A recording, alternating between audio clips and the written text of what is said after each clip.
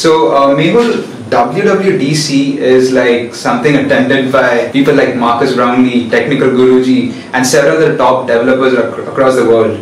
And WWDC scholarship is, if for the viewers, if you don't know what WWDC scholarship is, then Apple chooses some students across the world who have developed like great applications and gives them a sponsored trip to the US, to the conference. Everything is taken care of, and that's the way of rewarding all these great developers. And he was one of the very few people to receive that prestigious scholarship. So Mehul, tell us how you received it and what app did you make, and if some of our viewers want to apply for the scholarship, how they can go about it.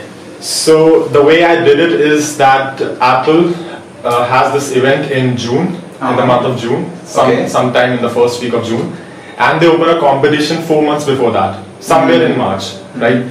So what they would do is they would give you a topic and 10 days to create something around it.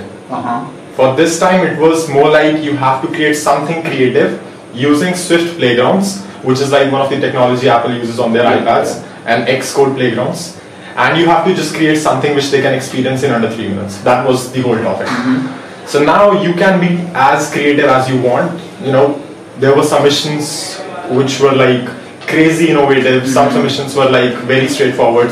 But Apple considers like your technical accomplishment, your creativity of idea, your code quality, factors like these. So they take into account stuff like that. So what I did was I used augmented reality to create a playground book which allows you as an end user to simulate a solar system on a tabletop or any surface you can find in real world. So basically it's a book. That means it has chapters and pages. So pages, those chapters take you through a certain, a certain path, a certain journey, where you start off by, just locating a plane, just putting in a star. Then you create a star planning system. Then you move towards creating a stable solar system at the end of the chapter. So it uses AR and replicates the entire solar system on any plane surface. That's amazing. I think it required a lot of math on your part. It did, but Apple provided like a lot of APIs for the 3D stuff out of the box, so it really helped. Amazing. And can you tell us about the amazing people you met at WWDC? Yeah, there were a lot of people from a lot of cultures, a lot of backgrounds. So there were a lot of people who were like under 15, 14, 13-year-old people, children who were attending that, and it was really inspiring. What country were they from? They were from all over the world. I mean, from India itself, there was a girl who was 14.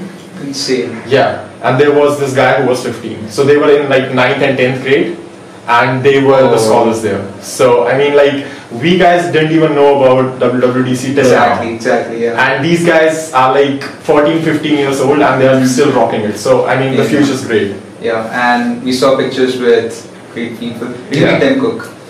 No, this time we didn't get to meet him. I don't know why he did not show up for scholars. Usually in all the events in the past, he used to come up for the scholars. You met Marcus Brownlee? Yeah, I did. And Technical Guruji? Yeah. And who else?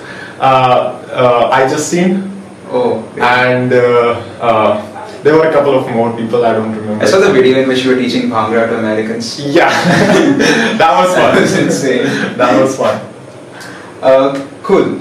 So if our viewers want to apply for it, then what should they do? So when's the next one? Basically what Apple focuses on is the technology which they release usually in this September-October season. So this time what they have done is they have released something known as Swift UI. Swift UI is a new framework which is a declarative way of programming user interfaces in Apple environment. So you have Watch, you have iPad, you have macOS, you have iPhone, iOS. So with Swift UI, you basically have to write once and make a little bit of adjustments, and this will run across all your platforms. So it's a cross-platform. It is a cross-platform framework only for Apple environment. That's amazing. So the point is, this time I'm definitely sure Apple will be going with Swift UI on iPads using Playgrounds. So if you want to apply for WWDC this year, that is the next year, 2020, so make sure you're up with Swift UI skills, make sure you're good with Swift in general, and you can start thinking of creative ideas right now even, because for for the past couple of years, Apple has not changed their topic. Like they have kept it just a generic idea. You have to come up with any generic idea in, not too complex, but not too simple also.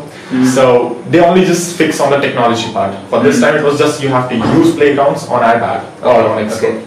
So being a WWDC scholar, do you know of any small gimmicks that people can use that might increase the chances of getting into WWDC? I mean, apart from the app submission you have to do, you have to actually write a couple of articles as well. Okay. So just make sure you give time to that also, because when you're doing your submission, they would ask you a bunch of questions: which technology you used, why you use that, how you use that. Yeah. So what happens usually is people usually put all their time into the application, that is the actual app, and they do not do a lot of work on that part. But Apple executives and people I met there who work for Apple and just evaluate our submissions, they actually told us that it is equally important to focus on that part as well. So that is something which people usually miss. I see, cool.